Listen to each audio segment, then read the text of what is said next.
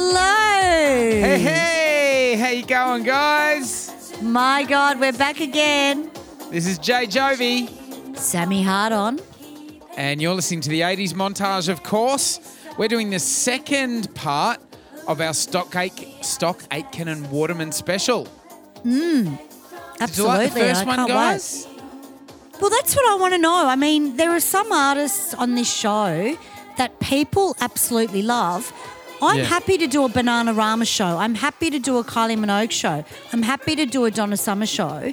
Let us know. Write into the 80smontage.com and start communicating what you want, guys, because we're here for you. You know, we don't just like the sound of our own voices. Sometimes we can. But you guys need to give us some... I'd love to do it. I was watching heaps of Bananarama today, and I would love to do a show on them. I think that would be incredible. And the Stock Aitken Waterman years for Bananarama were really interesting because it sort of... They became their most popular, like their most sort of successful in terms of sales, but it also, you know, ultimately led to their demise. So it must have been like a very sort of volatile time, you know, lots of conflict, which is always interesting. Oh, I nearly spilt my beer everywhere. What are you drinking over there? We're water. We're actually that's a bit boring. We're doing this remotely tonight. We have been I have been going across town to the studio, but it looks like the good old COVID has sort of risen its head again. So we're being careful. We are, absolutely. Yeah. Victoria's had some horrible stats of late. Right. That's you right. know. But yeah, I hope everyone enjoyed the first episode of Stock Aitken and Waterman.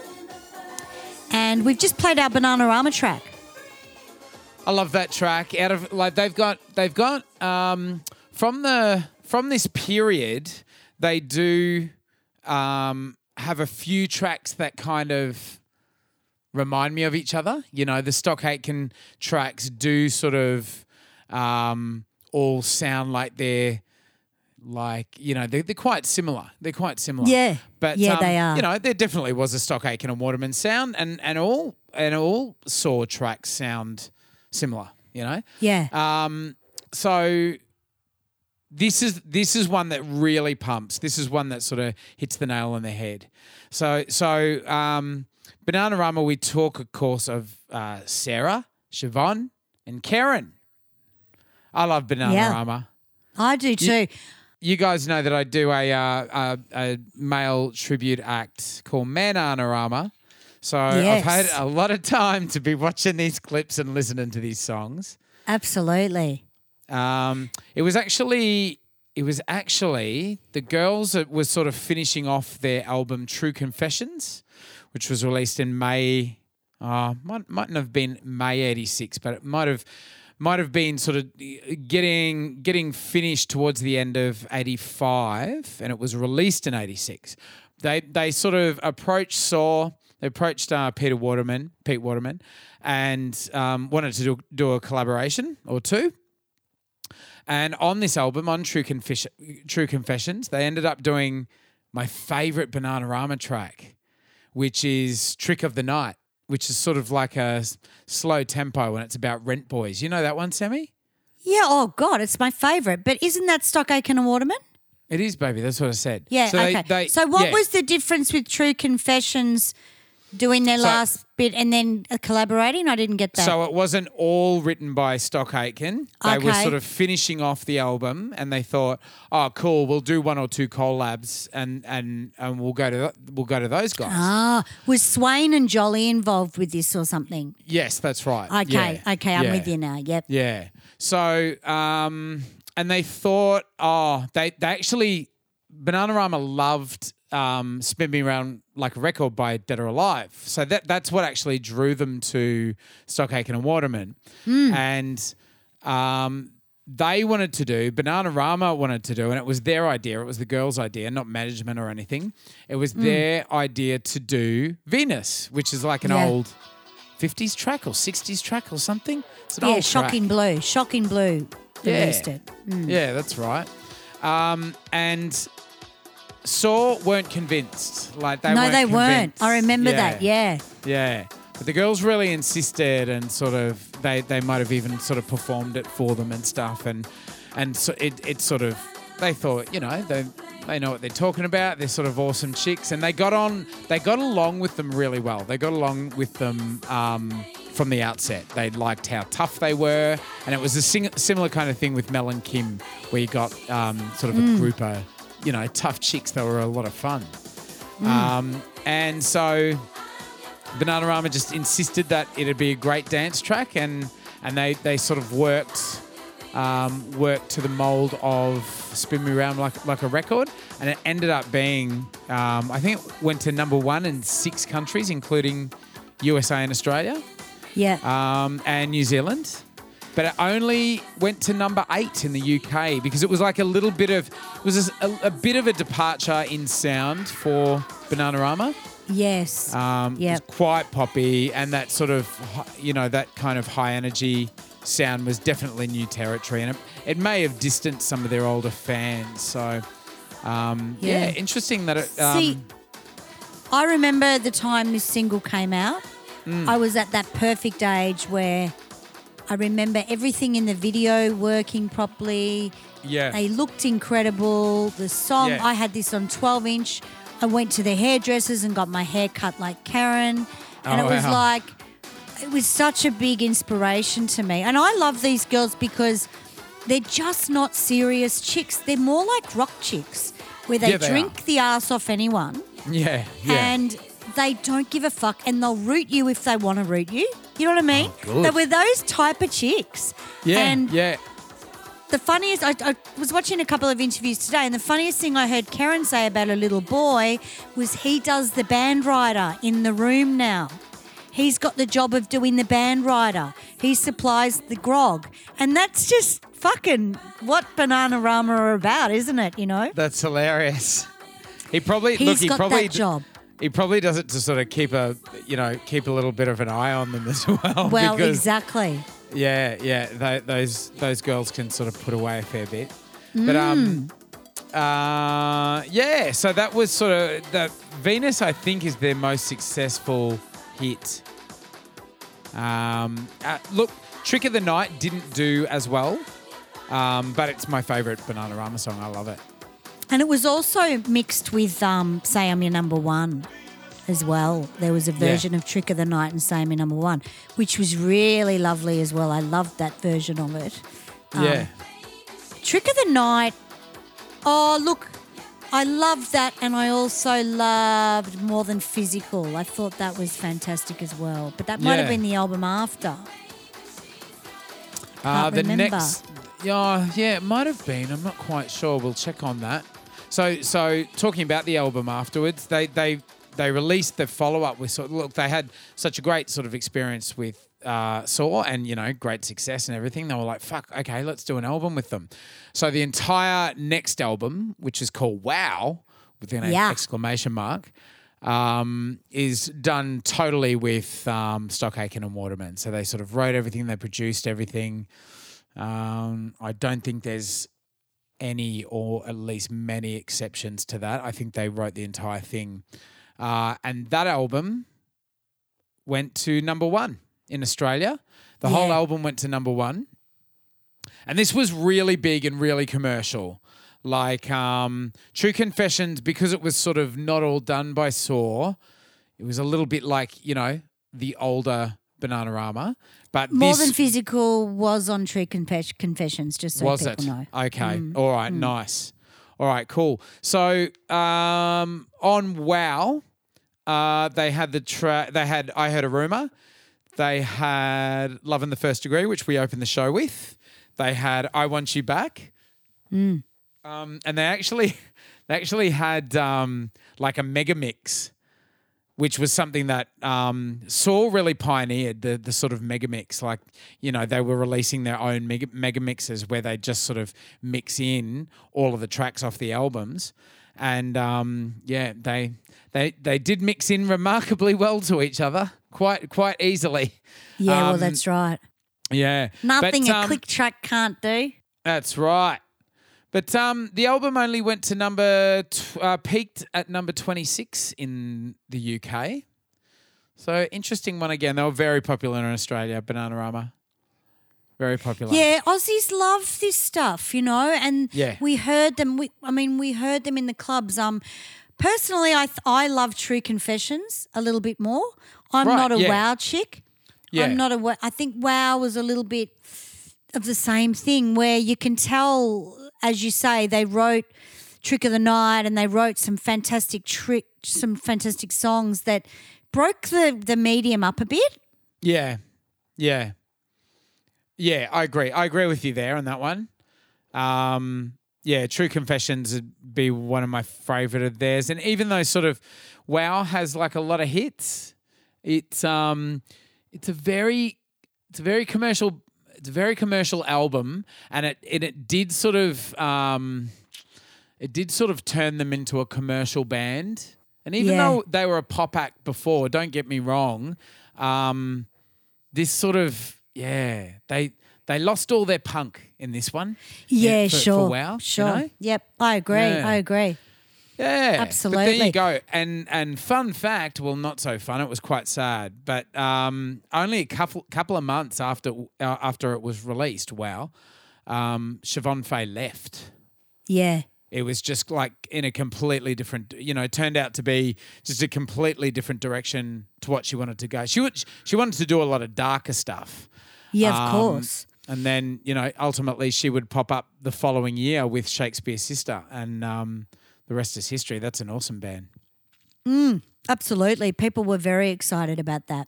Yeah. Well, Siobhan is the dark one of the three of them, But when did they bring in the other thing? Straight away, Jackie. Rare Jackie. Yeah. Look, pretty much straight away, because they had a tour to do it. They had to tour this album.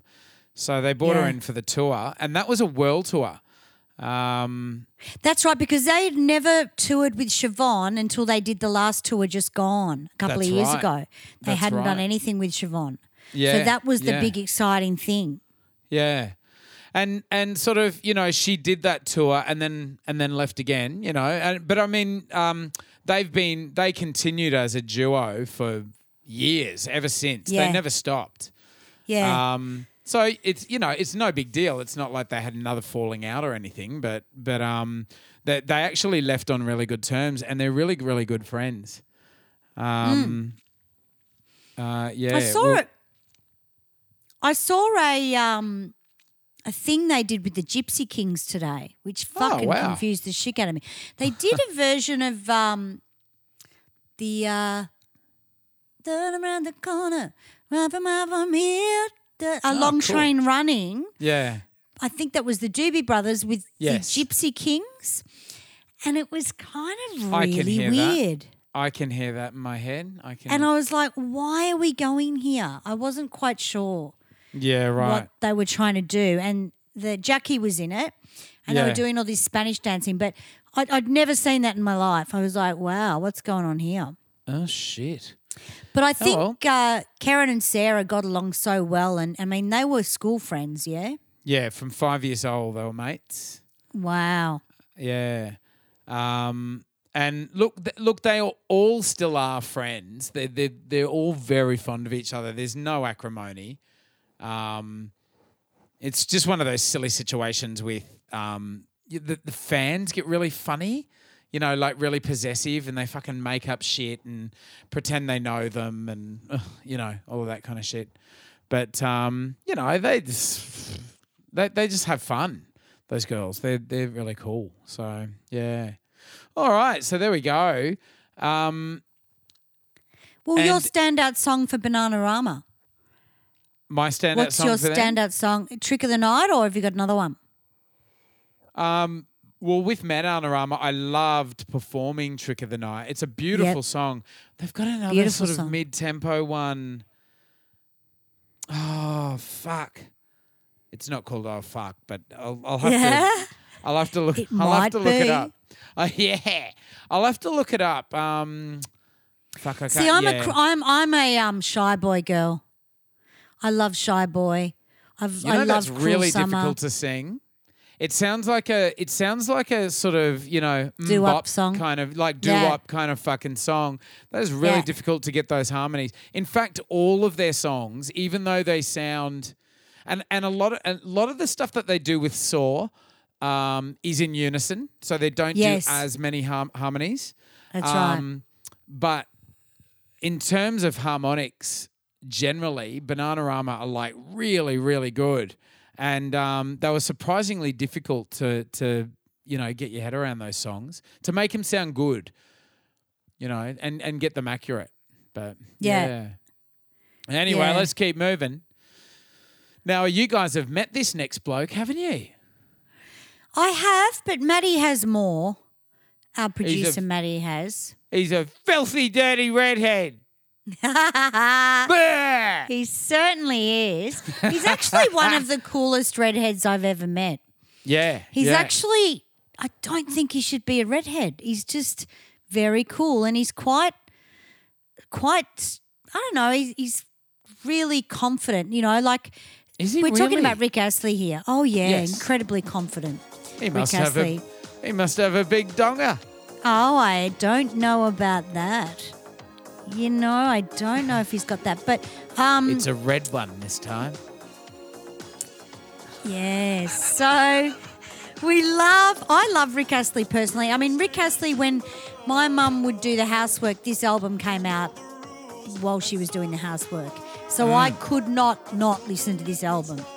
It was it was for the housewives loved it. It must have been good then. You know what I mean?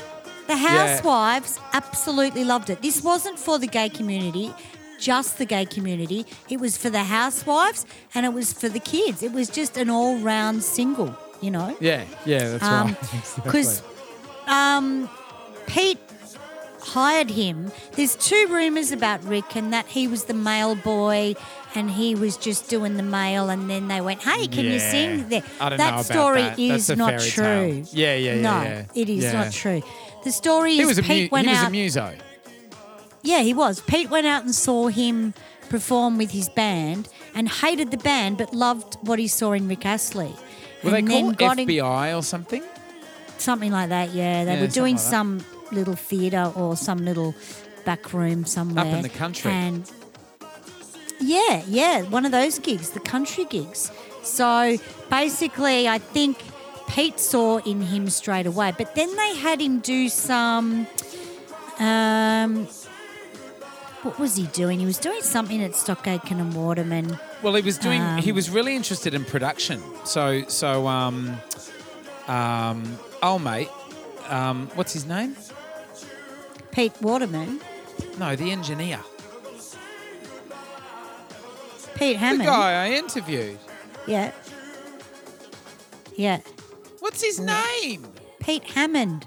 Pete Hammond, sorry. Look, there's so many Petes. I just get confused sometimes. So there we go. I'm interviewing Pete Hammond at the end of this episode, towards the end.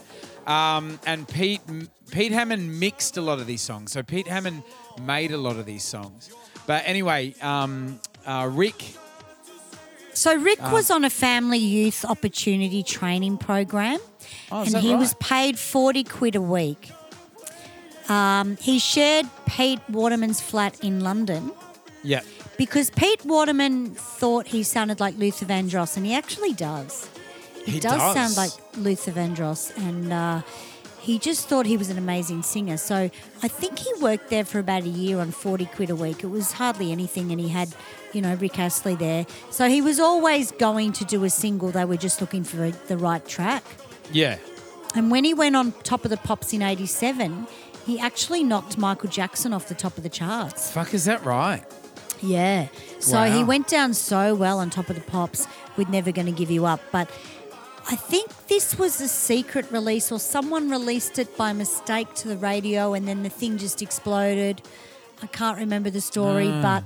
Because he did initially, his very first release, I think, was a duet, and it didn't chart. It didn't do anything.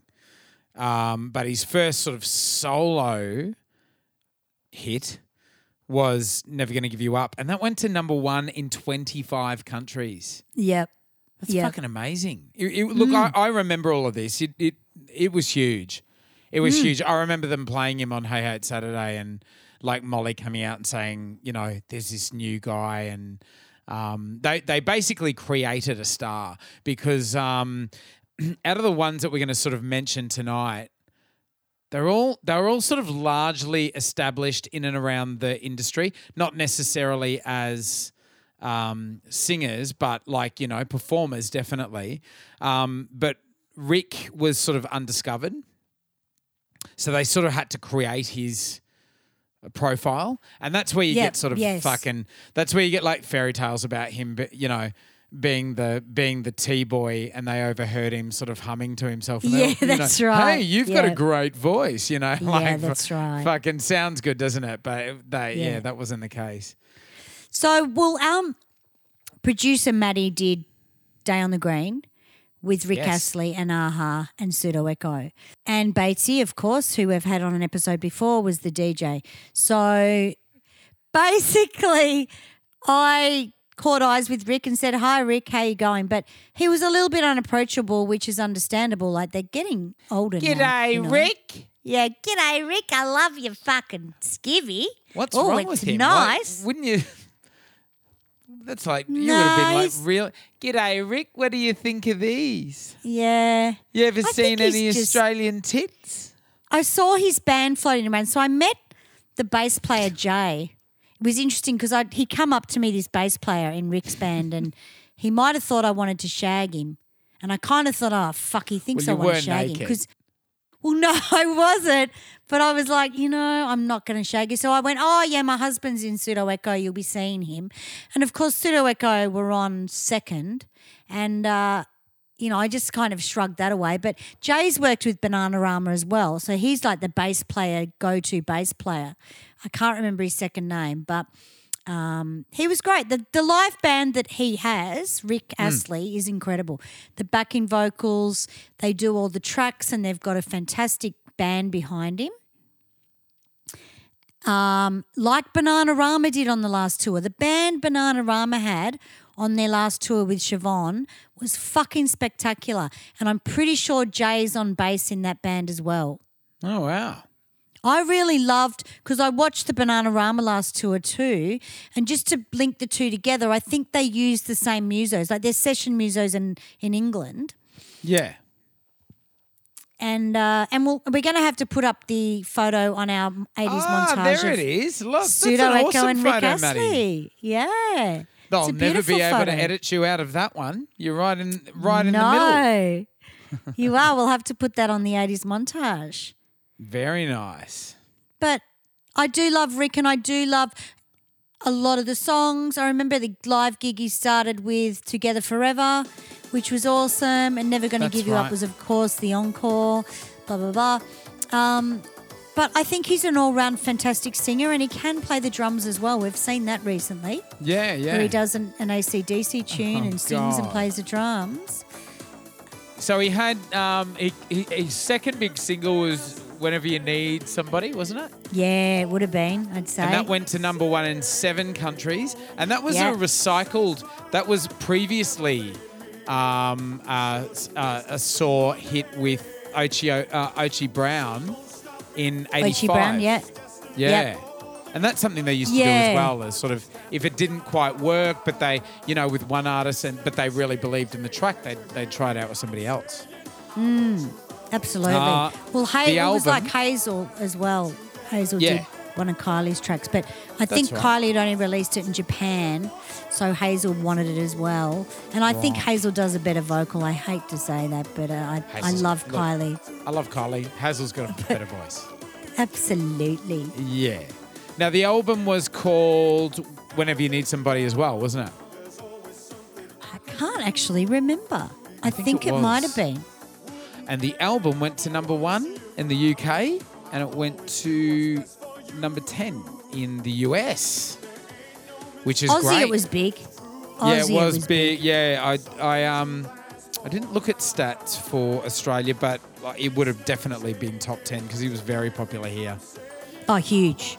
Yeah. Every Aussie had a copy of it. Number 10 in the US is fucking good for 87, considering all the hair metal that was coming out of the US in '87 to have like this kind of high energy track from the UK. I reckon he was bigger than any of that shit, though, babe. He was bigger. Yeah. He was like it was Never Gonna Give You Up, where it just stapled the album. Yeah, that's right. Because it's a time where we didn't just buy the single; we bought the album. That's right. Because there might have been something even cooler on it, Yeah. But it just resonated with people. I don't think.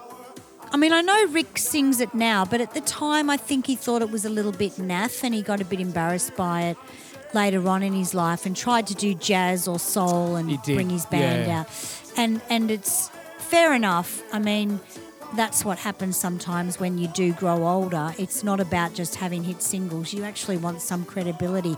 And it wasn't until we heard of Rick rolling where the fucking thing started to be a bit credible later on in life, Yeah. We Rick roll and...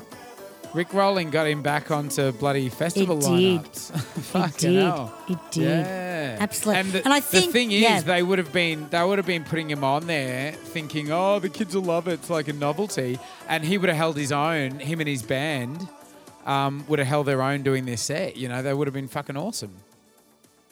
The band is incredible, and Rick is incredible. He sings so great. You just can't fault him live. And now he's come to the realisation at his age that, not much is going to happen. We have to look at the nostalgic Rick to keep the money rolling in, mate, because he's got kids now. Yeah. Yeah, that's right.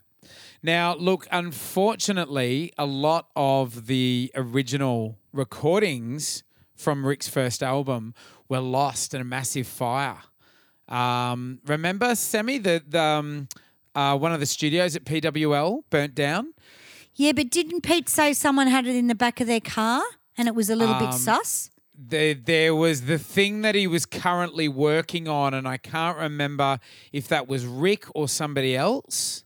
Right. But majority of Rick's originals have gone. They've all been burnt. And it was it's been suggested, we won't say who by, but it's been suggested that it was like a bit of an insurance job. Yeah. So yeah, a bit sort of a little bit dodgy there. A little bit dodgy there. I think somebody's done something dodgy. Wouldn't have been the first time in the music industry something dodgy's been done. Yeah. Oh, But yeah, anyway. exactly. Well, yeah, well, that's right. I don't know much about that, but I think with Rick Astley, a lot of the stems would have been not just at the studio. I think they would have been everywhere, though. Yeah. Like if you're going to put a band together for Rick, I'm assuming the keyboard player would have it at his house and it'd be sort of scattered everywhere. So I don't know how hard it would have been to actually get the shit back together again. And the recordings are already done. So yeah, that's right. They're already out there. It would have just been for live work that I would have been worried about it, but he still uses the original stems. Yeah. I'm pretty sure from when because I watched him sound check at Day on the Green. I was floating around the back and it was really, really good. Yeah, awesome. Oh, that's great. Now, look, Rick did have some fantastic initial success, but he started being eclipsed by one or two people from within Stock Aitken and Waterman. And one of them was our Kylie. We talk, of course, of Kylie Minogue, born and bred here in Melbourne. Absolutely. In the southeastern suburbs. Now, I lived this. I freaking lived this shit. All of Kylie's sort of rise to fame. I lived it. I auditioned for Kylie. I knew her dances. Wow. I knew everything. I met Venel and Richard, the two guys that used to dance behind her with Saw. And I knew Cosima, I knew Tanya Lacey, I knew Fiona Rattel. So this was my time where I was clubbing and being introduced to all these fantastic creative dancers that worked for Kylie. Because the good thing about the Minogues is they go out and they study shit in Melbourne. They go out and they go, what can I do to make my show better? Yeah. You know, they were very Australian orientated, even though they had this international success. Yeah. But Kylie, let's just talk about how Kylie went over there and didn't know anything. Like, they didn't even know she was in the waiting room. Well, I think Mushroom and what's his name? Oh, mate, Michael Gudinski. Really, they or her management. I think it was more her management were trying to, they had a sort of hit with Locomotion. They were like, oh, cool, we'll see how far we can go with this. All the cool stuff with Mel and Kim and Bananarama, of course, had just come out, and they thought, fucking fantastic. We'll get Kylie in front of these guys. Now they had their hands full. Pete Hammond and all of these guys, all the engineers, they were mixing around the clock every day, just sort of really, really productive. So it wouldn't have been a matter of, they weren't sort of trying to be rude to Kylie or anything like that. They just would have been trying to finish what was in front of them, simply trying to finish what was in front of them. And Kylie she had 2 weeks off from Neighbours because Neighbours has like incredibly sort of grueling shoot. And she got over there. She spent the first week waiting, trying to get in front of them, trying to get a meeting, trying to meet them. And then eventually Kylie's management towards the end of that 2 weeks were like, guys, we've got to fly back to Australia. It's got to happen today. We've got to meet with you today. And they were like, oh, fuck, shit, what are we going to do? And I think they sort of literally sent they actually came into the studios and they literally sent Kylie out just for an hour or two, and quickly they put together what became I Should Be So Lucky. And and the theme of luck, that they started writing about luck because Kylie had a bit of luck with the success of Locomotion. So that the thought of Kylie being lucky was something that was specifically tied to her, It wasn't a generic song that they like picked out from somebody else and gave to Kylie. It was that theme of luck and everything was something that was specifically tied to her. But it just sort of goes to show how talented these guys were, because she came back sort of within an hour or two and they had this song put together. And by the end of the day, they put the sort of masters down, the master vocals down, and then she had to fly back to Australia. So she didn't hear any kind of finished product until she got back to Australia. And it was largely mixed and completed and nothing like what she thought it was going to sound like. Okay, so this is my story. All right. She was the Locomotion was remixed by Stock Aitken and Waterman. So we had an Aussie version and a Stock Aitken and Waterman version. So you would assume after that they fucking know who Kylie is, right? You'd assume they'd know who Kylie was. She's rocked up. I don't know how. I don't even think she was there for a week. I think she was there for like 2 days. Sat in the office and they forgot about her. So she took herself out and went to all the sightseeings and came back. I don't think there was that much communication. It was Mike Stock that came out and saw her waiting and said, "Hello, love, what are you doing here?" And she went, "I've come to do a single." And Mike was the one that turned around and said, "Fuck, we've got this fucking Aussie chick and the thing we've forgotten about. We have to write a single now." Right. And it was done in 10 or 15, 20 minutes, and then she recorded it. When she came home to Australia, she hadn't heard it and it was forgotten about. No one gave a fuck about it, right? Yeah. We didn't hear anything about it for fucking 6 months. It was a guy on top of the pops that rang Pete Waterman and said, "Look, this Aussie chick, man, I've heard I Should Be So Lucky. Can we make a video in Australia to play at a Christmas event on top of the pops?" That's so right. there is 2 videos where Kylie is in the back of a car and singing.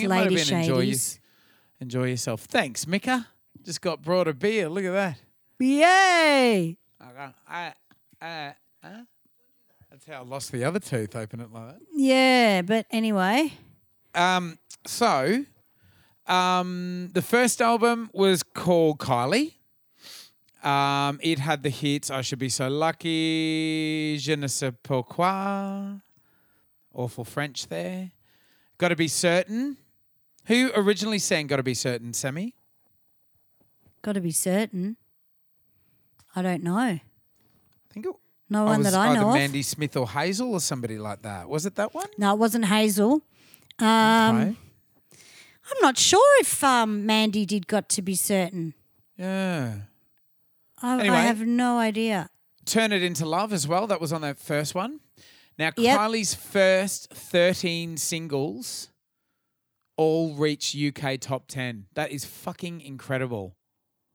Yeah. She was like Kylie in the UK was like Madonna in the rest of the world. Like Kylie was bigger than Madonna in the UK. For sure. So there you go. Especially for you, was on Jason Donovan's debut album. It wasn't on a Kylie album, which was probably. Yeah. Probably the good call. Yeah. So Locomotion, fun fact. Here you go. A couple of facts. In the UK, the album Kylie was the highest selling album of 1988. It was the 5th highest selling album of the decade.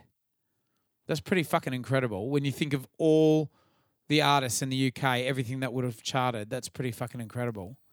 Yeah. And Locomotion, even though it was a cover, Kylie's version went to number 3 in the US. And when Kylie sort of had her American Renaissance, which was Can't Get You Out of My Head. They all used to reference Locomotion. Like she had done so much in between. Yeah. But the Americans were like, remember she had that hit like fucking, 15 odd years ago or whatever with Locomotion. That was the reference that they were using to sort of remind people of Kylie. Yeah. So there you go. Yeah, no, that's right. It was huge in America, and that's how we saw it. But then it's forgotten about it. You know what I mean? Only a couple of the people had remembered her, and a lot of the Americans followed her around, even though she wasn't huge in America anyway. Yeah. But she never toured there or did anything. No. She did all right. She charted in the dance charts in the US, and she had a gay following over there. But just could not break the mainstream until later. Oh yeah. Yeah. So talking of Kylie and Madonna, the one thing that was interesting, when she did Kylie live in Dublin, she came out with fishnet ass cheeks sort of sticking out. I remember that. I'm just wondering if it was Kylie or Danny. I think No, Danny it was wearing Kylie. chaps. Kylie, yeah. And people accused her of being a Madonna ripoff. Yeah. But in the end, it was just the fashion, it was just the fashion. I mean, she did go in bed with Madonna a little bit. I thought that was a little bit She funny, did get but sexier. She did. But I auditioned for Kylie in about 89 at Bartuccio's dance studio. And it was me and 600 other girls. Yeah. They went with the guys and the girls. And about 480 girls were just told to go home because they were too tall. Oh, because you had to be just the same size as Kylie. Yeah. So there was about 480 chicks just went whack at the door. And, of course, I'm short, so I'm still there amongst 100 girls. All the munchkins would have been like, It was incredible because all the really tall girls just got the arse. They were just cut down. And this is where I remember it being so cutthroat because it was the night before I was dancing at Chase's and Richard and Venel came to Chase's. It was a night called Fat and the both of them were dancing and I think it was Richard that came up to me and said, hey, I'm just letting you know there's a Kylie Minogue audition tomorrow. Can you be there at Bartuccio's at about midday? And I went, yeah, no worries because I was dancing at Chase's. So they always went out scouting for people. So we went to this audition and I think I got down to the last 5 chicks. It was Cosima, Simone Kay, myself, and a couple of other people. And I was super excited that I was going to go on this tour. I was like, oh, my God, I'm going to go on fucking tour with Kylie. This is ridiculous. And they picked Simone Kay and Cozzy. Shimmy. Cozzy already sort of had it because she was Cozzy was in she was in the Locomotion with Kylie. Yeah. So they had a friendship. Yeah. They had a friendship. So that was a really cool time and just watching them go overseas and tour. But I was really rapt that I got down to the last 4 people. But fuck yeah, absolutely. Out of 600 girls. Yeah, well, and then Mitch got the guy. So Mitchell, who's not with us anymore, was also a really good friend of mine. And he did Je ne sais pas pourquoi. He was the guy in Je ne sais pas pourquoi. That's Mitchell in that. And he was a gorgeous guy, but unfortunately not around anymore. Oh, it's a shame. So that's, I think, my experience with Kylie. I think I buy Kylie's music all the time. It's probably the only artist I really get an iTunes account for, you know? Yeah, right. Yeah. Because I do love her music. Yeah. Now, Kyle's, on that second album that she did with Saw, Enjoy Yourself, it's the one where she had the hat on, remember, Semi? They all wore fucking hats on these album covers. Every single one of the chicks. Yeah. Hand on Your Heart, I wouldn't change a thing. Never Too Late. Yeah. And this one did really well as well. Enjoy Yourself did really well as well. But Kyle's would do a few more albums with Saw right into the 90s. You know, she had a lot of success. And they actually sort of developed her sound a little bit as well. It didn't stay, I should be so lucky for fucking, 5-7 years or whatever. Her sound actually developed. They did some really cool stuff with her in the 90s. But ultimately she would eventually move away from them, and she tried to go more indie and it didn't quite work, even though I love that album. So do I. Yeah. I think Better the Devil You Know, she was shagging Michael Hutchence, and that's when she became really fucking cool. Like, I remember looking at Kylie going, this is a cool chick. So it definitely changed her, that whole relationship. Better the Devil You Know. And then we had Step Back in Time not long after that, and that was another banger of a track. Yeah. And that's where I started to prick up with Kylie. I was like, oh, God, she's so cool and sophisticated. And she'd just come out of that good girl box. Michael sort of shagged a bit of sex into her, you know what I mean? Like she really kind of came out of herself, I think. Yeah, no, she was beautiful then. And then I remember her bringing out the coffee table book, and she had a big launch of that at the Virgin Megastore. I've got the funniest fucking story about that book. Yeah. She was huge, and she sort of she copped in that late 80s period, even though she had huge success, she copped a lot of bad press. Look, Aitken and Waterman did, like a lot of their artists did, and it was just kind of tall poppy syndrome, really, because they were so fucking successful. They got accused of sort of, playing the same, mixing the same song multiple times for all of their artists, but they had a sound, that they were developing, whatever. But really, a lot of their artists did sort of cop. They weren't really attacking Kylie, but they were sort of more having a jab at Saw. Kylie is very, very likable. One thing about Kylie Minogue, she's very, very likable.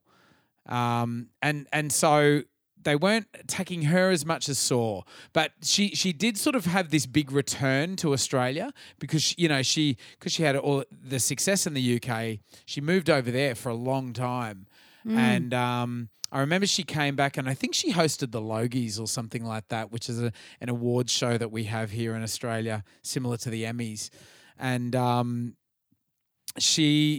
it caused this big sort of Kylie renaissance. All of a sudden, she became cool again, and in a similar way to how Madonna released the Sex Book, although it was nothing like the Sex Book, Kylie released her own book, her own coffee table book, and it was really camp. Remember? Yeah. Anyway, my girlfriend at the time loved Kylie Minogue. Yeah. And it was her birthday, and we were poor ass, like I was at uni, and I'd gone out to a party the night before, and I didn't have a car, so I used to sort of walk all over the city, going to sort of parties and visit people's houses and stuff. And these two girls that I knew had just started a piercing business, so we went to their house. God. We went to their house on the way to this party, and they were like, "Oh, we're starting this business. Do you guys want a piercing? And it was literally like, oh, yeah, no worries. Like we fucking got our cartilage in our ear done. We got our fucking noses done. Yeah, through the foreskin. And you know, so we're sort of half pierced, like coming away with these piercings. And I got one in my nose, like sort of, you know, like Lenny Kravitz kind of thing, you know. And, do you still have it? No, I'll tell you what happened. And I've got a crooked nose, so I've really got no business having a fucking piercing on my nose and drawing more attention to it. So I thought it was cool though. Fucking 21 or something. I think it was 20. And we walked then from these girls' house off to this party, and I sort of turn up showing everyone like, hey, got my nose pierced, hey! And they're like going, oh, that's awesome, and like touching my nose and my ear and everything, touching it all night. I passed out that night. In the morning, I woke up and the side of my nose was just like blown up like the size of a fucking orange, yeah? Oh, my God. And it was my girlfriend's birthday a couple of days after, and she loved Kylie Minogue, and Kylie was having a book signing. Kylie was having a fucking book signing in the city. So I was like, gotta get to the book signing. So I caught the bus, like all like fucking, you know, hungover and smelling of alcohol and shit, and got into the city. And this was like in the middle of summer in Brisbane, which is just like fucking, in Brizzy. Yeah, like 40 degrees in the shade. And I got in there, and she was doing it in the sort of Maya Centre, which is just above the bus depot, and walked out onto the street where the queue was, and it just fucking went for miles. So I had to stand like hungover, just like hungover and pissed, just feeling sick because my nose was fucking infected. Yeah, of course. And I remember I'm standing in the queue and it's hot, and I'm like half passing out, like like just sort of slowly making my way through the queue. By the time I got to the end and bought the book, I'm within like 5 or 6 people from Kylie. I'm almost vomiting, like, and I was just like fucking grey and sweating, and just desperately wanted to attend to my nose. I was so sore, and sort of got, you know, they're pushing everybody through, and I'm thinking I'm going to have my big moment with Kylie Minogue. Like, hey, I'm a singer too. You know, oh, why don't you come on tour with us? Like, oh yeah, good one. Anyway, so like got up to Kylie, and she was just like horrified looking at me. I must have looked like a fucking junkie with this, grey apart from this big fucking red blown up nose. And I was just like, yeah, with the book, and she signed it and kept walking. But like the look of shock and horror at me, just like, fucking hell. Yeah. Do you think so was your nose still blown up and stuff? I put the book in my bag and I walked down to the public toilets, and I think I had the sense to buy some Dettol or something. Yeah. And I pulled the piercing out, and it was like like all pus and shit came out of it. Like when I pulled it out, it was so disgusting. Oh, my God. It was so gross. You sound like you had an allergic reaction or something. Well, every prick was touching it at the party. It wasn't all they were touching, but... hey. What a way to remember the book launch of Kylie Minogue. There we go. I wonder if she remembers. Probably not. You were the guy they were talking about in Melbourne then. Yes. I was the delirious prick with the... Yeah. All right. Lovely story. Lovely story to throw to an ad, huh? Yeah. Now, the ad today is very special. Maddie's been trying to squeeze it in for a while, and he's also been trying to get this ad into the show. That's right.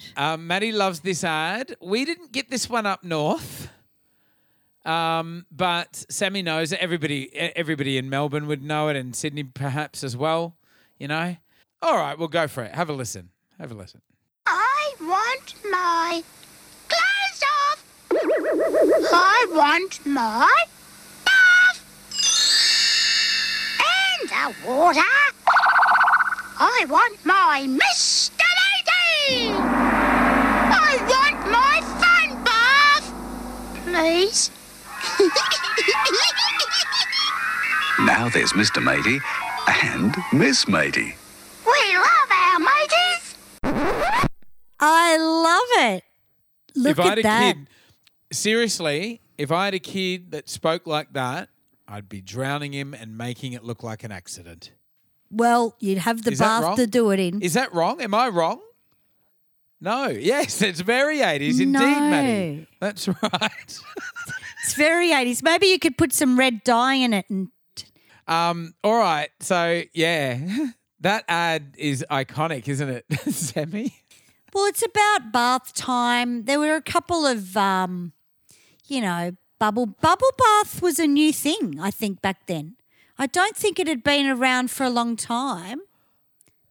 Did it? Yeah, I think it Did might it have come out in the 50s? fucking 50s or Oh, something. maybe it was new for me. It was laced We with couldn't arsenic, afford but it. yeah, they eventually took that out. Yeah, yeah. Oh, do I've said that people before, do though, bubble about- bath anymore with their kids? I guess they do. See, people are more natural now. They do fucking, I don't know, I would.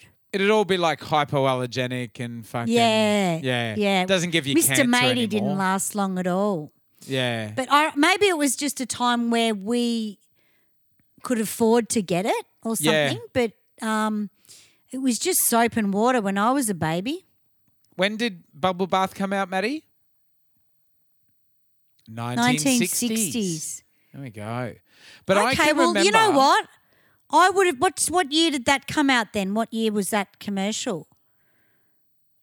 19. Oh, okay. Would have been Well, the I would have 80s. been I would have been old enough to have a bubble bath. Yeah, well, that's right. The kid wants his flat clothes off. You would never, you would never get a kid, animated or not, saying it in an ad like, "I want my clothes off." These days, you would not get it. It's, it's not right. Yeah. Yeah, so fucking bubble bath. Bubble bath. It's not very it's not something they would be able to play today, is it? Oh God, no. But look, bubble bath was huge in the 80s. I can remember having like Transformers bubble bath and Star Wars bubble bath. It was a big sort of marketing item. It was a big sort of merchandise item. Especially with Avon. Yes. Oh, yes, Avon. Especially with Avon. You could get an engine, a truck, a All fucking kinds of dolphin, shit. you name it. Yeah. Yeah. I was lucky. My mum was an Avon lady. Yeah. Yeah. How great. Yeah, I had all that shit.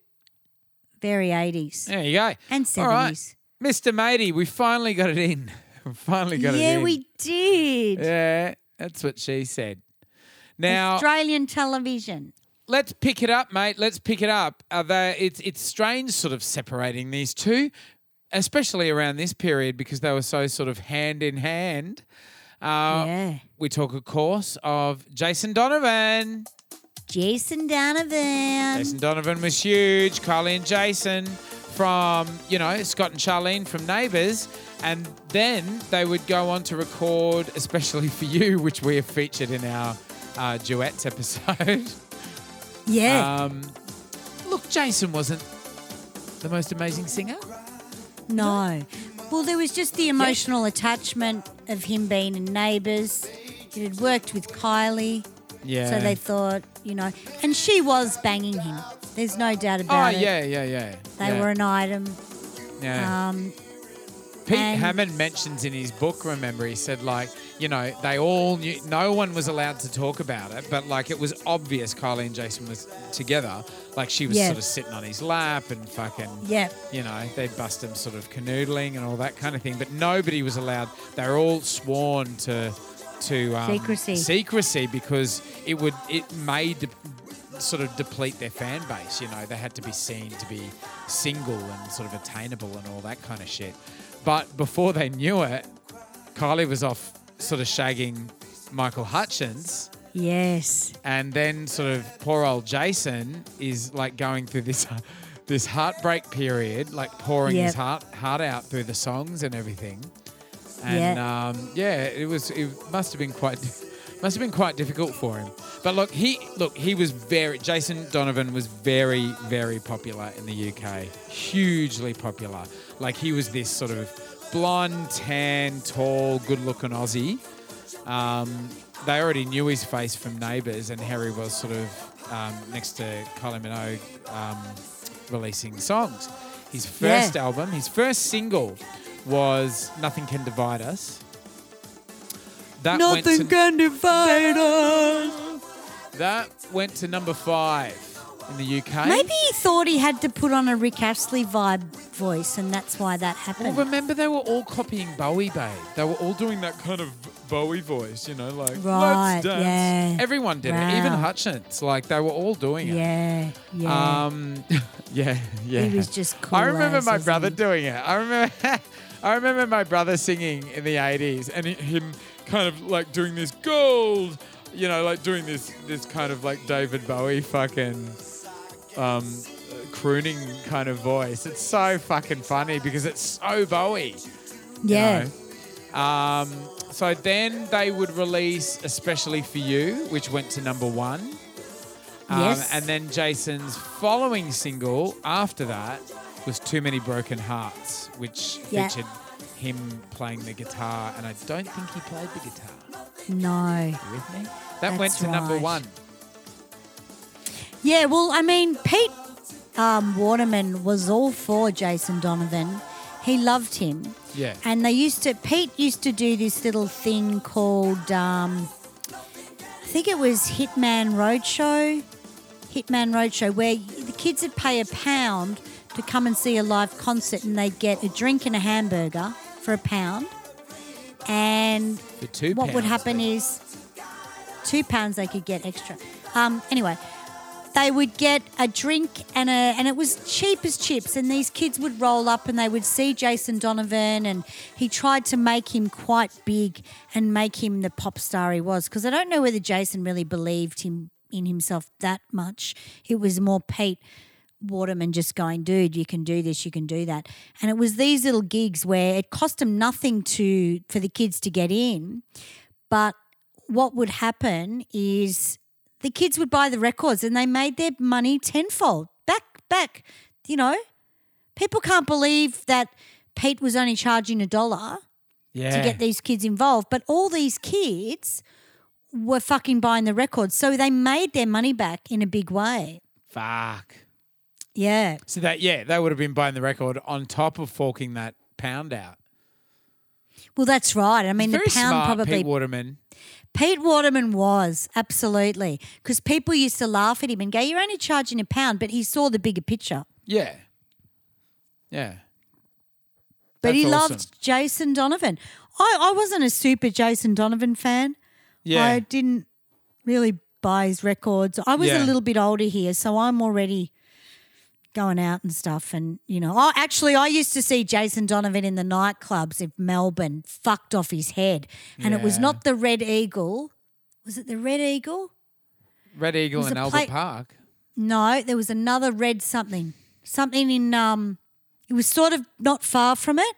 And it was called the Red something, and Jason was always there off his nut. This was way before he went over to London and got married. But, yeah, but anyway.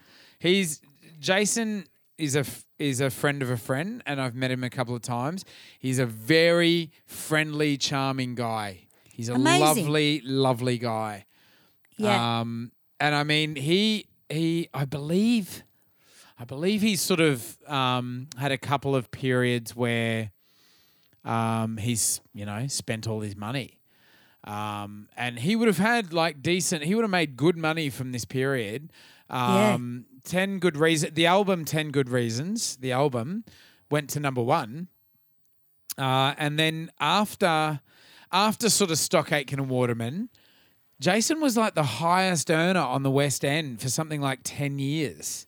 Doing fucking Joseph and the Amazing Technicolor Dreamcoat.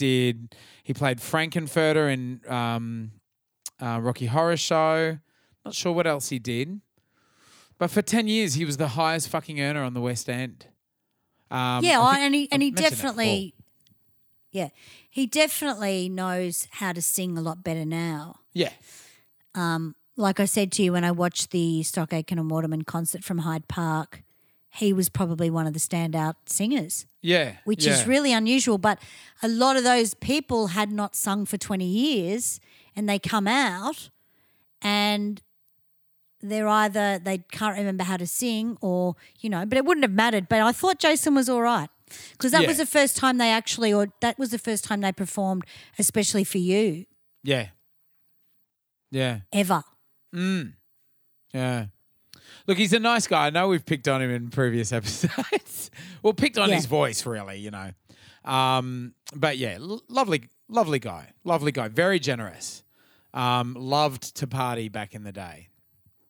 Yeah. Yeah. He did. Fucking oath he did. I'd seen him. Now, do you clubs. What, did he have his eyes rolling around his head? Oh, God, yeah. Oh, God, yeah. Who wasn't in that time, though, Yeah, but when you're a celeb, you've got to be so fucking careful. Yeah. Especially if you're a clean-looking Jason Donovan. Yeah. You know what I mean? And here he's tripping off his tits. It was an interesting thing to see. Definitely. And it would have been right before sort of camera phones, You with me? It was. It was way before that. You can't fuck up now. That's right. You can't. So we've done Jason. Do you want to do Who's next? Pepsi and Shirley? Oh, I wouldn't mind touching on Pepsi and Shirley. Yeah. Pepsi and Shirley were the Wham backing singers. So we had That's right. Pepsi and Shirley. Before that, there was DC Lee and Shirley. But then we had Pepsi and Shirley. So they got a single out called Heartache, and I think it was probably one of the best things to come out of Stock Aitken and Waterman. Oh, It cool. was big. They did Top of the Pops all the right. I just loved what these girls wore. Yeah. I think what Pepsi and Shirley wore fashion-wise, they just had it going on.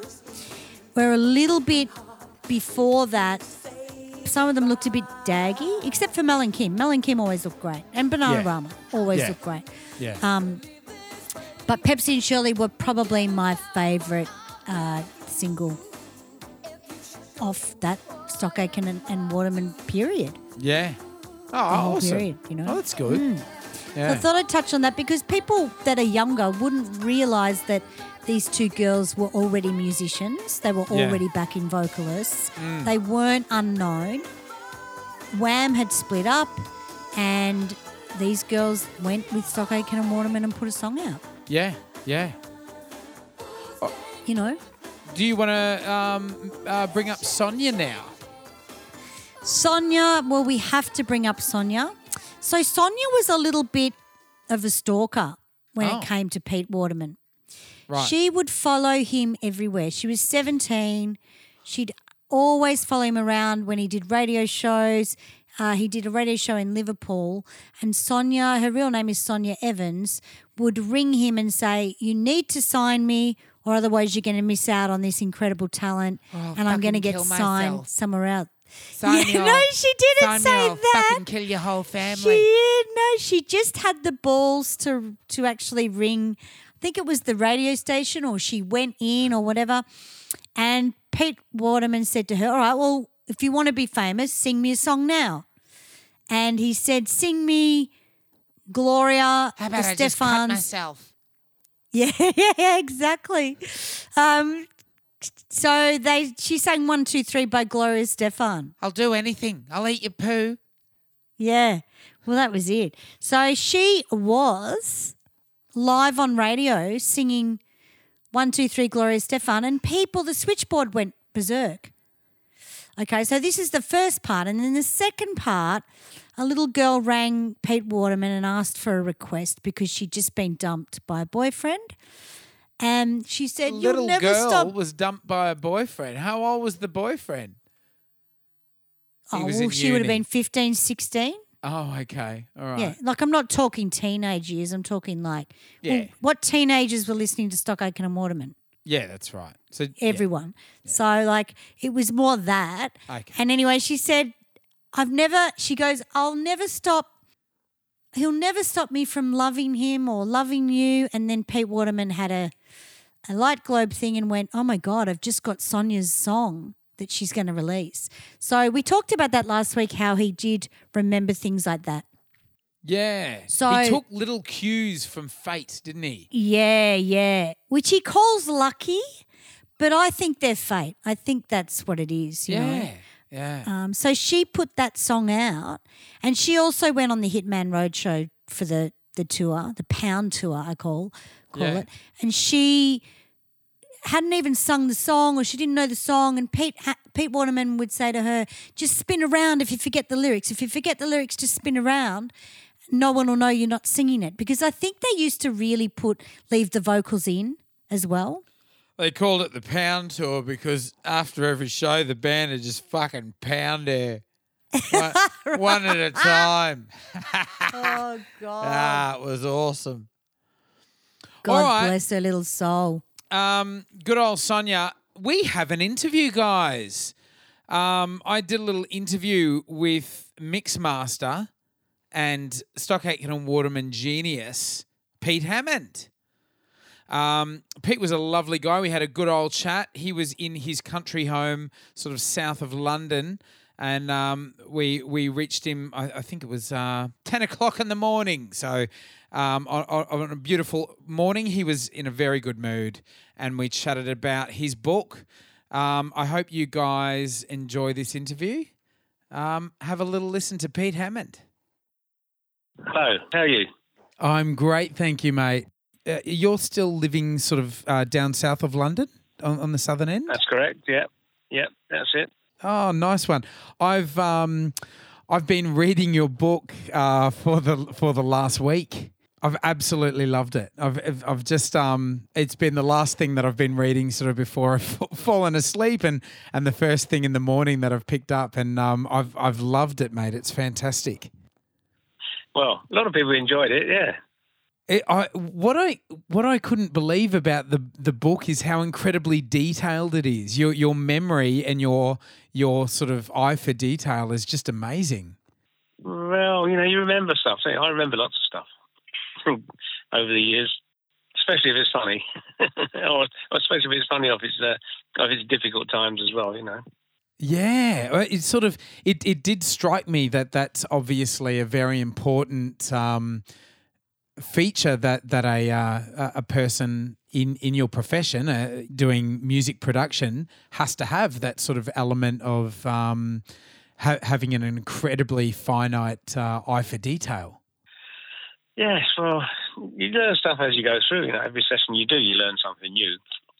Somebody will push you sometimes to try this and try that. You think, no, that's not going to work, and then you do it, and you think, oh, hang on, it did work in a strange sort of way, a bit of serendipity going on, something like that. Yeah. Something that happens that you don't expect to happen, Yeah, that's right. So, look, I guess when I was looking at your body of work, the thing that struck me as well is basically it's the soundtrack to my childhood, and I'm sure this will be the fact for many of our listeners and many people around the world. You've mixed for Mel and Kim, Rick Astley, Jason Donovan, Kylie Minogue, Donna Summer, the Hazel Dean, of course, and the names just keep going on and on and on. And I guess when you're aware of all that, that a person is sort of responsible for having such a major part in producing those songs and bringing them to life as you have, you're particularly interested in what they did before, like leading up. Yes. And yeah. I was particularly amazed as with your life as a musician before you were actually in the studio. It was a whole other life, wasn't it? Absolutely. It was a whole other life, yeah. Yeah. Can you, I mean, it a lot of the stories of you sort of traveling around Europe with different bands, they're incredible because I mean, then even within the same decade, you're sort of bringing in huge amounts of money, earning a great wage for yourself and your family as a producer, and it's just incredible how quickly life can turn around for you, isn't it? Yes, it is. Yeah, It can go from bad to worse and from worse to bad. Yeah. Or the other way around, you know? Yeah. You go up, you can come down as quickly as you've gone up. It's great, isn't it, that you seem just to have an incredible work ethic. Yeah, I just get on with it. That's all I do. It's just someone gives me a job and I put the correct hat on for that job and get on with it and give it my best.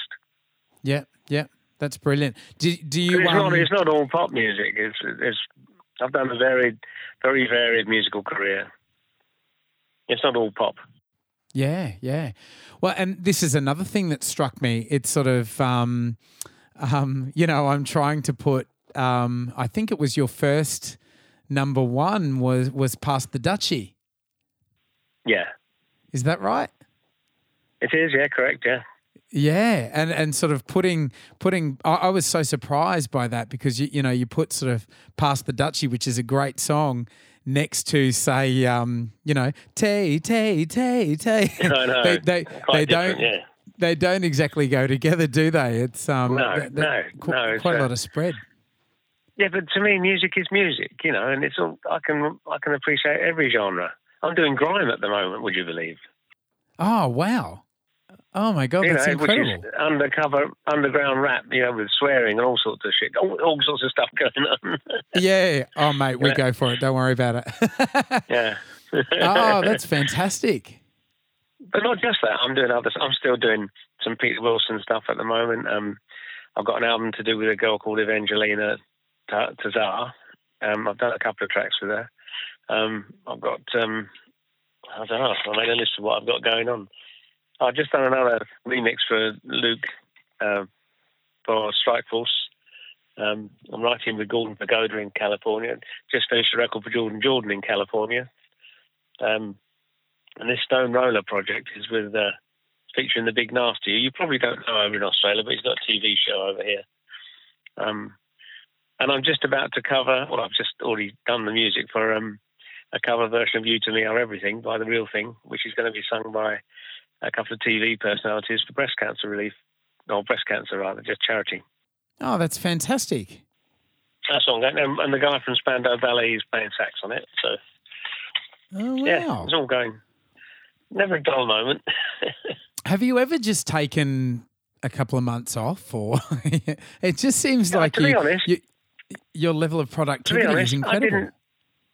I didn't do much between January and March of this year, or was it the latter part of last year? But for about 2 or 3 months, nothing much was happening. Mm-hmm. And it goes like that sometimes. When that happens, I just sit down and start knocking up backing tracks, which always leads to somewhere, Yeah. But all of a sudden, it all started kicking off again when this lockdown thing started. People were asking me to do things again, It's it goes like that, I thought I'd be finished 10 years ago, maybe even 15 years ago. Yeah. But I'm still going. People still loving what I'm doing. The last artist I worked with, Jordan guy in California, he said what I'd done made him cry. Oh, wow. He said he's never cried before. It made him cry, his piece of music and what I'd done with it. Oh, fantastic, mate. When you're mixing and creating music, do you think visually at all? Like, are you sort of imagining things visually, or is it totally just composing a mix of sounds? No, it's not visual. It's just what comes to mind. What you think? What can I do with this? And I think, I'll try that. And many times, you try stuff and then you badger away at it and it doesn't work. I think I'll dump that idea. Then you try, and suddenly another idea just springs into my mind. I know what I can do, and it just works like that, really. Mm. Sometimes I work. Remixing is a lot more difficult than mixing, because remixing, you're actually creating the music, not just mixing what's there. And as you know, with Waterman stuff, I did lots of stuff to their records anyway. But there was a lot of stuff that was already there. In fact, a lot of it wasn't used. I used what I wanted. That was always my brief, to just make it work, was the words. And but remixing, you have to create as well. I was thinking as well, you've worked with incredible Australian artists Jason Donovan and Kylie Minogue. You've obviously had a huge hand in their success and their hits over the years. That would have been an amazing time, that particular slot. I guess it was sort of 87, 88 when all of that was happening. It was big. Mm, mm. You couldn't get in the car and listen to the radio without hearing one of my songs, you know. It was Capital Radio, that's all they seemed to play was our music that we were churning out. It seemed like that, although it wasn't, but it seemed like it was every other song was a PWL song. Yeah. It's just so brilliant. And it wasn't just the PWL. A lot of remixes were coming in, things like the Time Warp and that. But it's like bees around a honeypot, isn't it? Once it starts kicking off, everybody wants a record mixed by me or Stock Aitken or whatever, you know. Absolutely. In light of that, did you have sort of I guess PWL and Stock Aitken and Waterman, they were known for championing the careers of a lot of unknowns, you know, like previous unknowns or people at the beginning of the year. Of their career, sorry. Were you approached when things really started taking off, and as you say, you were completely dominating the airways, were you approached by big names? And I'm talking about sort of Michael Jackson, Madonna, that kind of thing? Well, I was never approached by anybody. I was just an oily rag working in the studio. Peter Waterman did all the negotiating, and I discovered after I left there that people had been trying to get hold of me to do stuff for them, and they were told I was too busy. Right. So by Peter Waterman, EMI I discovered after EMI had a big project. I forget who it was now. And they asked me, and Pete Waterman said he's too busy doing a Kylie album. In fact, at that point in time, I was sitting at home doing bugger all. Oh, so, is that right? Far out. Yeah, there wasn't much about it. And then I got a Shakin' Stevens album to do, which was very hard work. But that's right. Wasn't really my thing either. I'm not a big rock and roll fan, but I like it, but it's not my favourite. Yeah. You put your rock and roll hat on, but that was all I was doing at the time, and I could have easily done a nice something else. But he didn't want the competition in the marketplace, you see. There was a lot of skullduggery going on in that department. Yes, interesting, isn't it? I do encourage anybody to go out and read your book. Would you just mind repeating the title for us, Pete? It's called Get Down Here Quick and Mix Yourself a Hit. My Story by Pete Hammond. That's right. That was actually a quote from, was it Pete Waterman who said that? And you've probably read the book, but it's for the listeners. I had my own studio called The Workhouse, and I was very busy, and Waterman kept ringing me after he's opened his studio just down the road from mine, saying, can you come and mix some records? Because they were getting through mix engineers like going out of fashion. You know, they couldn't cut it. And you had to be decisive and creative at the same time. Anyway, I'd mixed loads of stuff with Pete and engineered stuff with Peter Waterman before, but I just said, I'm too busy for it. I haven't got no time. I haven't got any time, correct. And in the end, it went a bit quiet. So I thought, well, I don't know, I'll phone Pete. So I phoned him up and I said, you still need any mixing done? He says, yeah, get down there quick and mix yourself a hit. And that's what I did. Absolutely, you did. One of the first ones that come out of there was Heartache by Pepsi and Shirley that I did on my own.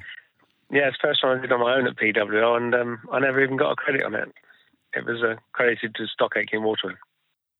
Unbelievable, isn't it? Yeah. We were just discussing this, and we were saying how when you're a musician and things are going good, you're happy. You know, you're basically happy if you're able to pay the bills and you've got a drink in your hand, and you're not really having to worry. Yeah, exactly. So you know, as a muso and as a creative type, you don't want to rock the boat too much. You don't want to kill the goose that laid the golden egg. Goose. No, exactly true. I mean, many times I sort of complained to Waterman that I wasn't allowed to sign the consent forms to get my payments from TV for playing on the records. And he said, no, we can't do that. We've already got too many musicians on there. You're already getting paid too much, so shut up or fuck off. Oh, sorry. I didn't mean to say that. That's what he would say. No, mate, anyway, you can say... You have to bleep that out. Bleep that out. No, mate, you should hear the fucking language that we go on with in this show. You are right at home. Yeah. Anyway, fantastic. Funny, a suck up or, you know, that's it, basically. I wasn't going to get anywhere. And he said, we're already paying you too much, making 2 or 3 £2,000 or £3,000 a week in the 80s was pretty good cash for anybody. You know? Exactly. It's good cash nowadays. I really think that the way that you started mixing and the way that you were doing overdubbing, it was going from just being a sort of process or a period during production to being actually like another musical instrument coming in. So you were sort of expanding on that art in a way that was a little bit largely unprecedented. Yeah, I guess I was. It wasn't the case with every record. Sometimes they were pretty complete. Tears on My Pillow and things like that, those records were pretty much put together. I just had to make them sound good. Because very often if they mixed them, they sounded like karaoke versions. You know, you had to make them sound serious, and that's the art of mixing. It's a dying art as well, I might add. There are very few people out there now, because there are no studios where youngsters can go and learn the trade. No, that's right. They can't sit and watch engineers working, you know, engineers that have learned over years.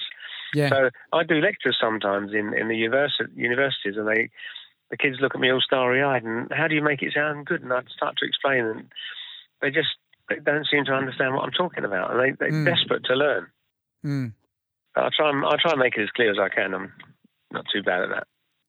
See, you seem to love the technical side of it as well, and you actually explained it in a way that laymen can understand it as well. I guess I personally sit somewhere in the middle of being interested in the tech side, but I want to know the anecdotes and the magic and all of that as well. You know, yeah. But a lot of people have read the book, and a lot of people just skip through the techie stuff because they don't really understand or even want to understand it. But those that are interested, that's what it's there for. Those that are interested in what's going on in the computers and on the board. One thing that I found very interesting as well is how back in the it was Workhouse, wasn't it? Your first studio? The Workhouse, yeah. How when you were presented with it may have even been before Workhouse, when you first got some drum pads and you pulled it all apart basically to see how it worked. Oh, no, that was in TMC. That was in Tooting Music Centre. Yep. Or TMC as it was known. Yeah, I like to know how things work, being an electronics engineer especially. So I just took the heads apart and discovered it was just a cheap loudspeaker attached to the head was plastic, very hard plastic, almost ceramic almost, you know. Yeah. So when the stick hit the plastic, it produced a sharp peak that the speaker picked up and sent it to the module to trigger the sound. I thought, I could send some other sort of sound down there to do that. So I started using the sounds from a rhythm box, because we didn't have drum sequencers. We just had rhythm machines. That's all like used to get on a cheap organ. Yeah. So I started sending the sounds from the rhythm box to the Simmons kit inputs, and I managed to gate them separately to get a snare and bass drum separately. And so I produced a snare and a bass drum from the Simmons kit, which we laid down and then played along to. So it was early stages of programming, I suppose. I used to use a click track that we generated from to keep, because most people speed up and slow down a bit all the time if they haven't got a click track to follow, or metronome, if we like. Yeah. So we used to get a synth and make the sound make a nice, like a train sound, you know, and set the tempo with the oscillator speed correct, and then we'd record that throughout the tape and then play along to that to keep us all in time. So wow. All sorts of early days of stuff, click tracks. And then since then, of course, we've got drum machines and everything now, and sequencers. I don't use a drum machine anymore. In fact, I never did use the drum machine much. Only the Lin 1 when it came out, I used to use that. But nowadays, I just program on my own drums, put just live samples on the screen. I don't actually use a machine to program them. Yeah. It all comes straight out my head. It's incredible because it's sort of like the nuts and bolts of like the very, very beginnings of all this kind of programming. It's so fascinating because it's you know, you look at how things are recorded these days and it's largely very repetitive. Yes, yeah, absolutely. And it's just sort of building upon and repeating stuff that's already been done. Whereas you back in the day and sort of your peers were still experimenting and in a lot of ways inventing a lot of these sounds from scratch. Yeah, we did, yeah. Well, especially the things we did with the Poobla song, creating all those weird samples. Nobody else could do that. Although I was doing something like that before. I worked on an album with Tony Mansfield, and I did an album for New Music. I don't know if you remember them. And we created this similar sort of sound to that Mickey Mouse kind of thing on a song called World of Water. And at the chorus, people could never figure out how we did this strange voice on it. And I did explain in the book how we did it, but using a thing called a harmonizer, but in a different way to it's normally used completely. And it caused a bit of interest. Nobody could figure out. Even today, they can't figure out how we did it. No. Because it was really weird. If you listen to that song, you'll see what I mean. It's on the internet, World of Water by New Music. I'll check it out. It's In fact, if you check out the New Music stuff, you can still hear it's me on those early records. Things like Sanctuary and Straight Lines, particularly. The drummer we had was really good. In fact, he's been sectioned now because he went a bit crazy because he couldn't be as tight as a drum machine, and it really worried him to see. Oh wow! It made him ill. Yeah, man, that's true. They make Oh Phil, goodness me! But he was a fantastic drummer, and he played on Video Killed the Radio Star as well. He played the bass drum because he was so tight. They didn't know a sequencer. Yeah. Oh, that's amazing. Now, I do have to ask how the wife Jen and the boy Steve Jen are going. And the boy Stephen. The wife Jen's indoors doing a jigsaw puzzle right now, and we're going to go out for a walk in a minute when I finish with you. The boy Stephen, he's a computer IT consultant. Well, not consultant, a contractor. And he works for Fidelity, and he's their top man at Fidelity at the moment, and he's leading everything they're doing. His wife also works the same company. She's in the management team. So we've got two grandchildren now. Fantastic. Their friends say, your granddad's a legendary Mixmaster Hammond. Oh, he absolutely is. He absolutely is.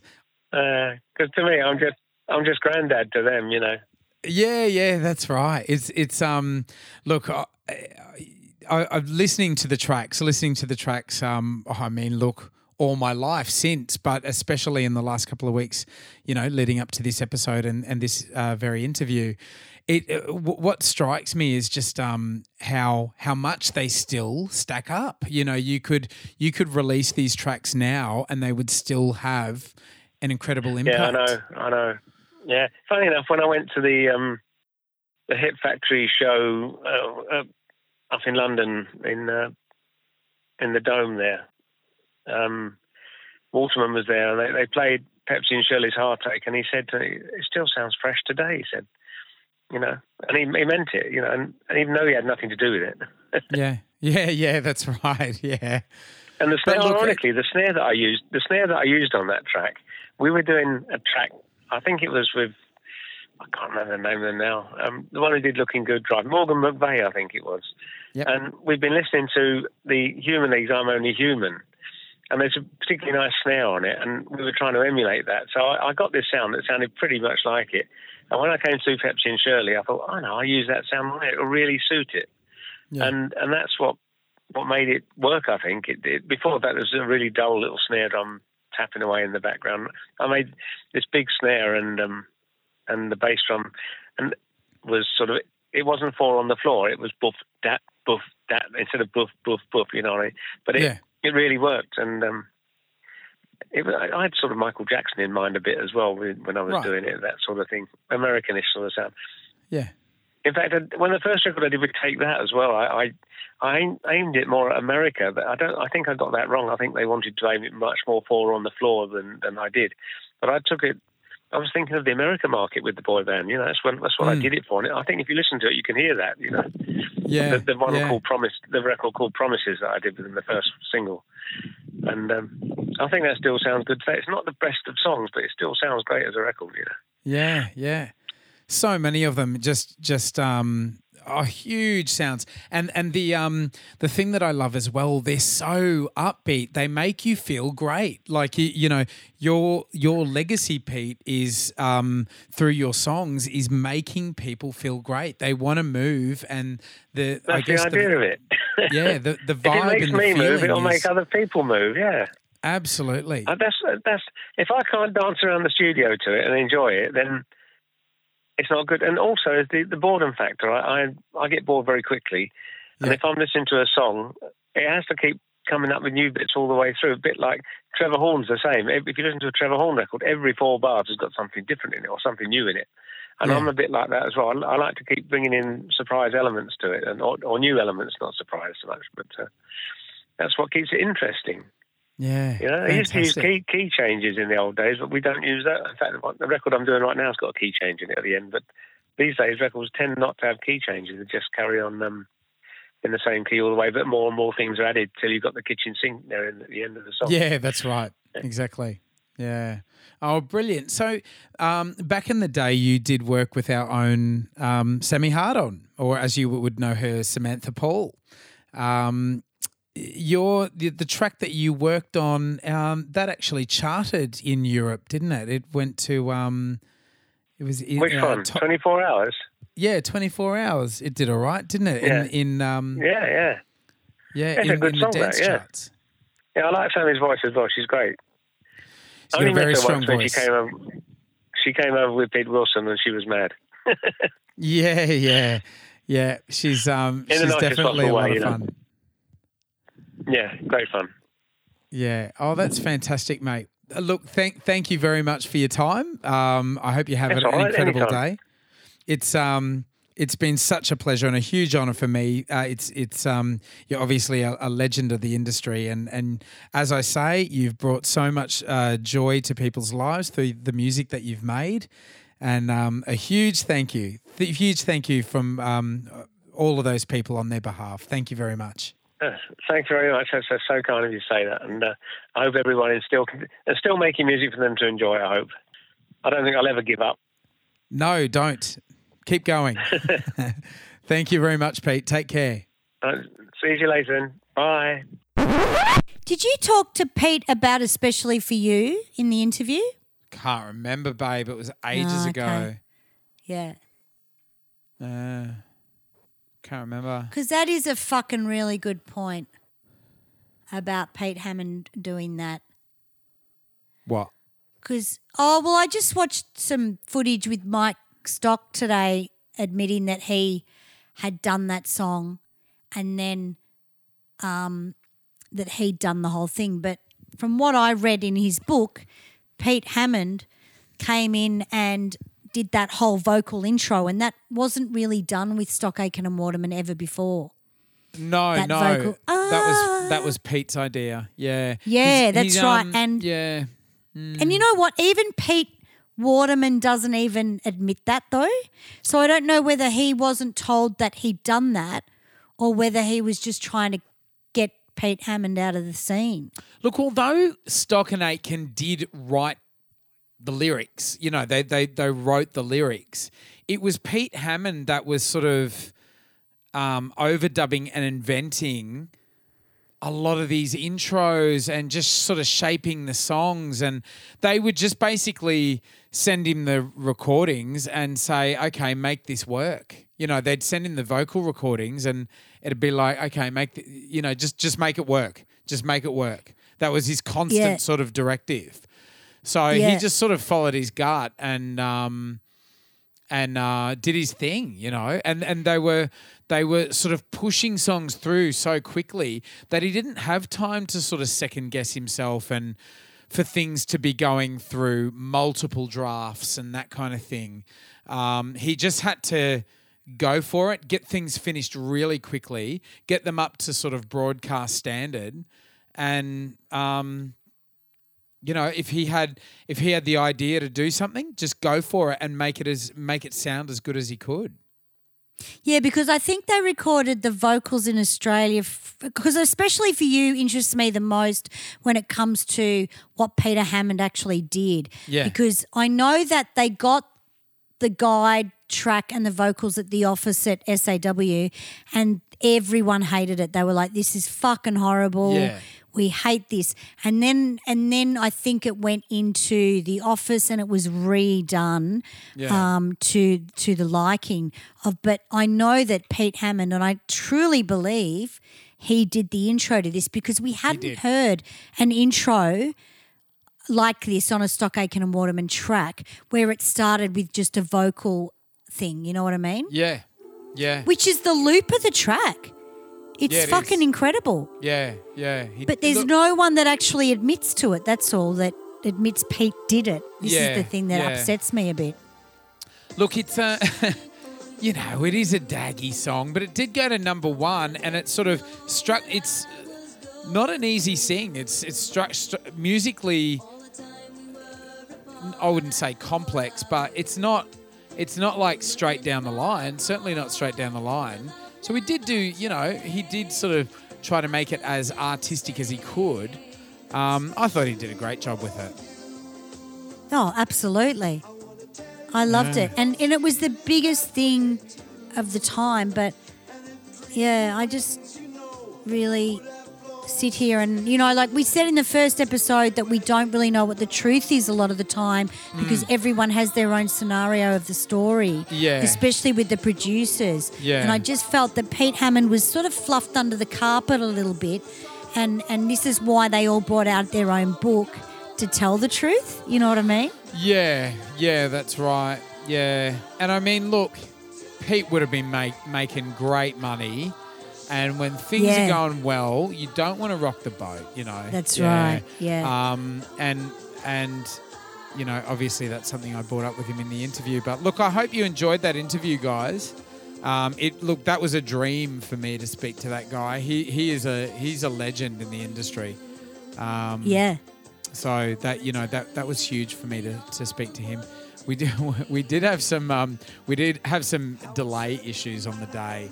But he was a, you know, fantastic sort of patient and very gentle soul. He's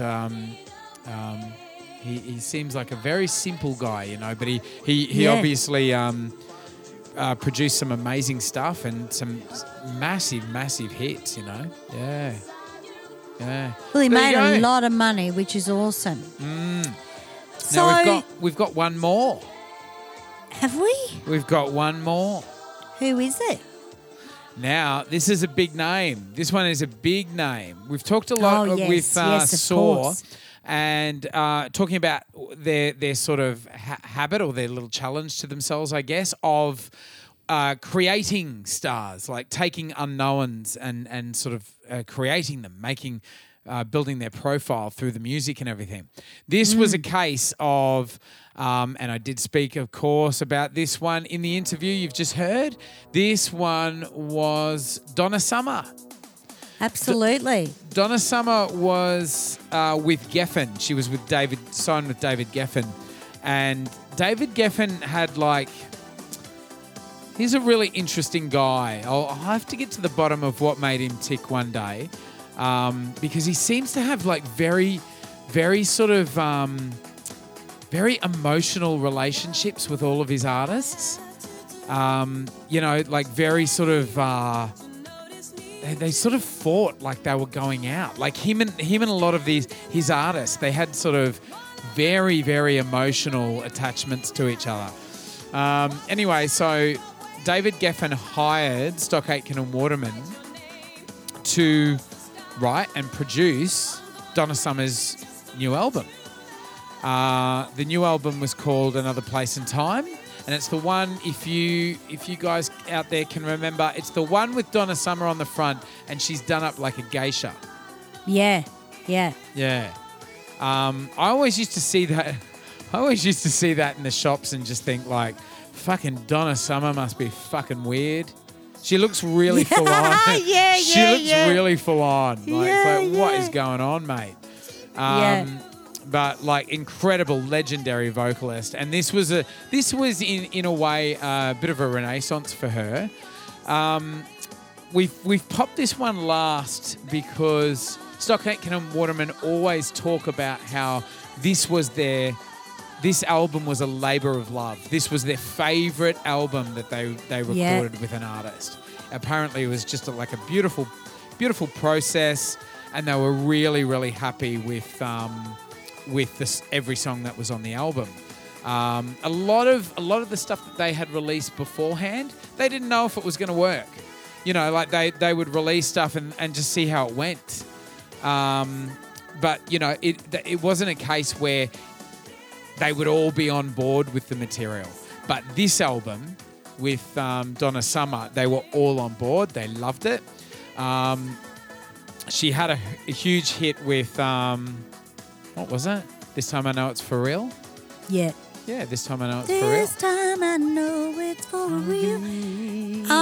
I also think Donna was with Rick Astley at the Beverly Hills Hotel, and Pete Waterman was there as well. And I think she may have said, I want you to produce me. I think there was a little bit of that before David got involved. I might be wrong, but I know they'd met up in America, because Rick Astley would hang out with Donna because they loved him because he was so cute. He was this little white guy that could sing like a black artist. And the Americans would have loved his accents. And Yeah. So I think Pete Waterman had seen her at the Beverly Hills Hotel. I might be wrong, but I did hear that somewhere. Yeah, possibly. But anyway, look, they got to the end of it. Donna Summer loved it. Stock Aitken and Waterman loved it. Geffen didn't love it at all. Really? He didn't like it. He didn't like it. He didn't want to release it. He was just like, nah. Like, didn't like it at all. He would not release it. And it actually caused a massive split, and they split from each other. So Donna Summer and David Geffen went their separate ways. I hear so many of these stories about David Geffen, like his relationship with Cher and his relationship with Guns N' Roses, and like these weird sort of like, he's very possessive, I think.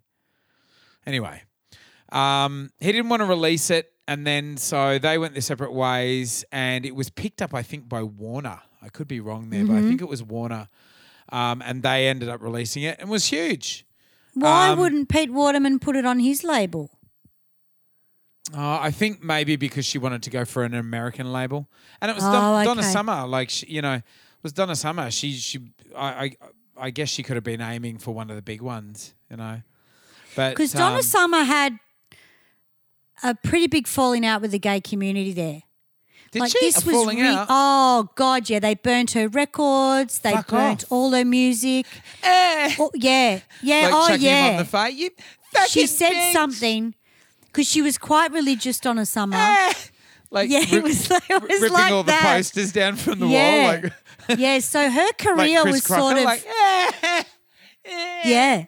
They put Donna Summer. I don't know if you've heard that story where they put Donna Summer's records on like a fire and started burning them. It was like all her old Jesus. records. She'd said something. She was quite religious. There was something there. So for Pete Waterman to take that sort of risk with her, it was a bit of a challenge because she really pissed off the gay community. And I can't remember what she said, but she kind of didn't mean it. But she was a bit of a diva. She was a bit of a diva. She was very volatile. And she was as well. religious. She was religious. It was like, nothing was ever meant to be this way, like she really had to watch herself. Yeah, right. Maybe it was the religion sort of rubbing up against the gays. Well, I think she said something about the gay way, community it was something she said about the gay community. I'd have to get to the bottom of it, but they weren't her biggest fans there for a good 5 years. Yeah. So maybe this is how this got to a Stock Aitken and Waterman thing, but they soon forgot it, obviously, but there was some big drama. Yeah. So this time I know it's for real. Went into the top 10 right across Europe. Like every country throughout Europe, top 10, and it went number 7 in the US. So it was a bit of a renaissance for good old Donna, who had hits right from the 70s all the way through. So there you go. Now, of course, the Stock Aitken and Waterman legacy does go beyond the 80s. So we encourage you guys to go out there and check out the stuff that they did release in the 90s, especially with Kylie Minogue. It's really awesome. But we'll let you do that in your own time. Okay. Yeah, and we haven't mentioned everyone from the 80s either. Like there was Lonnie it'd be Gordon. There was a whole lot of people, but we've just picked the ones that are our faves and just ones we know about, you know. Yeah. There are some great playlists on iTunes and Spotify where you can just type in Stock Aitken and Waterman. They've put all the artists all together. It's a really good listen. So get into it, guys. Do we have any shout outs to do, Sammy?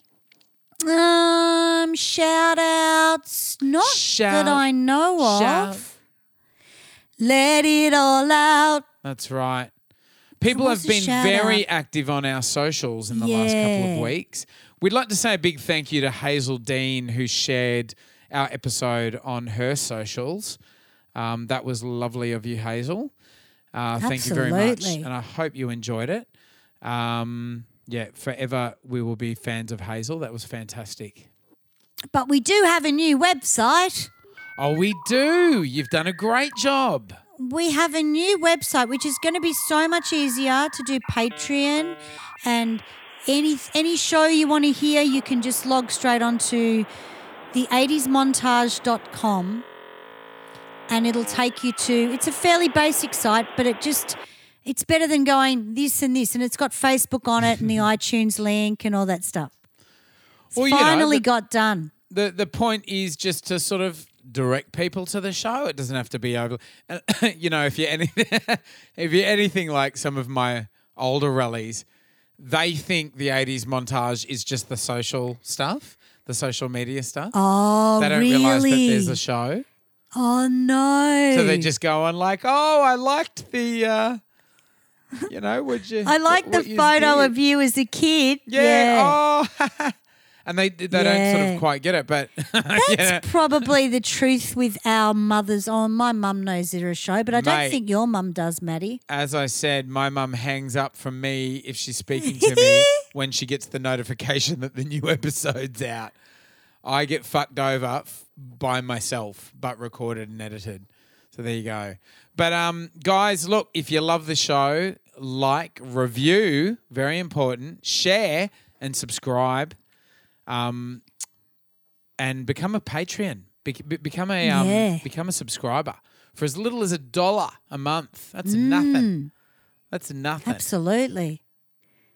And we need some more likes because likes would be cool. Likes on Spotify, likes on iTunes. You're a bit shy to like, you guys. A little bit shy. But the comments are lovely. Yeah, no, fantastic. It's good to have a little debate with people on socials about sort of this and that. And we're always watching. We'll always reply. So write in, guys.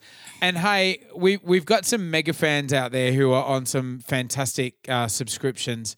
And we know you will have very strong opinions about, you know, what you would like us to talk about. Please get in touch and we'll do an app for you. You know, it's got to be interesting. Yeah, that's right. Yeah. Don't say Chico rolls of the 80s. Yeah. We're not doing it on your nan again. That's right. But we oh my God, Maddie. We could do a show on Bananarama if you want us to. Yeah. Look, we've got heaps of ideas. We can just keep going forever. But, you know, if you've got the opportunity and you want us to sort of dissect a subject, we'll definitely do that because we're all in it together, mate. We're here for you, you know. It's like a convo with old mates.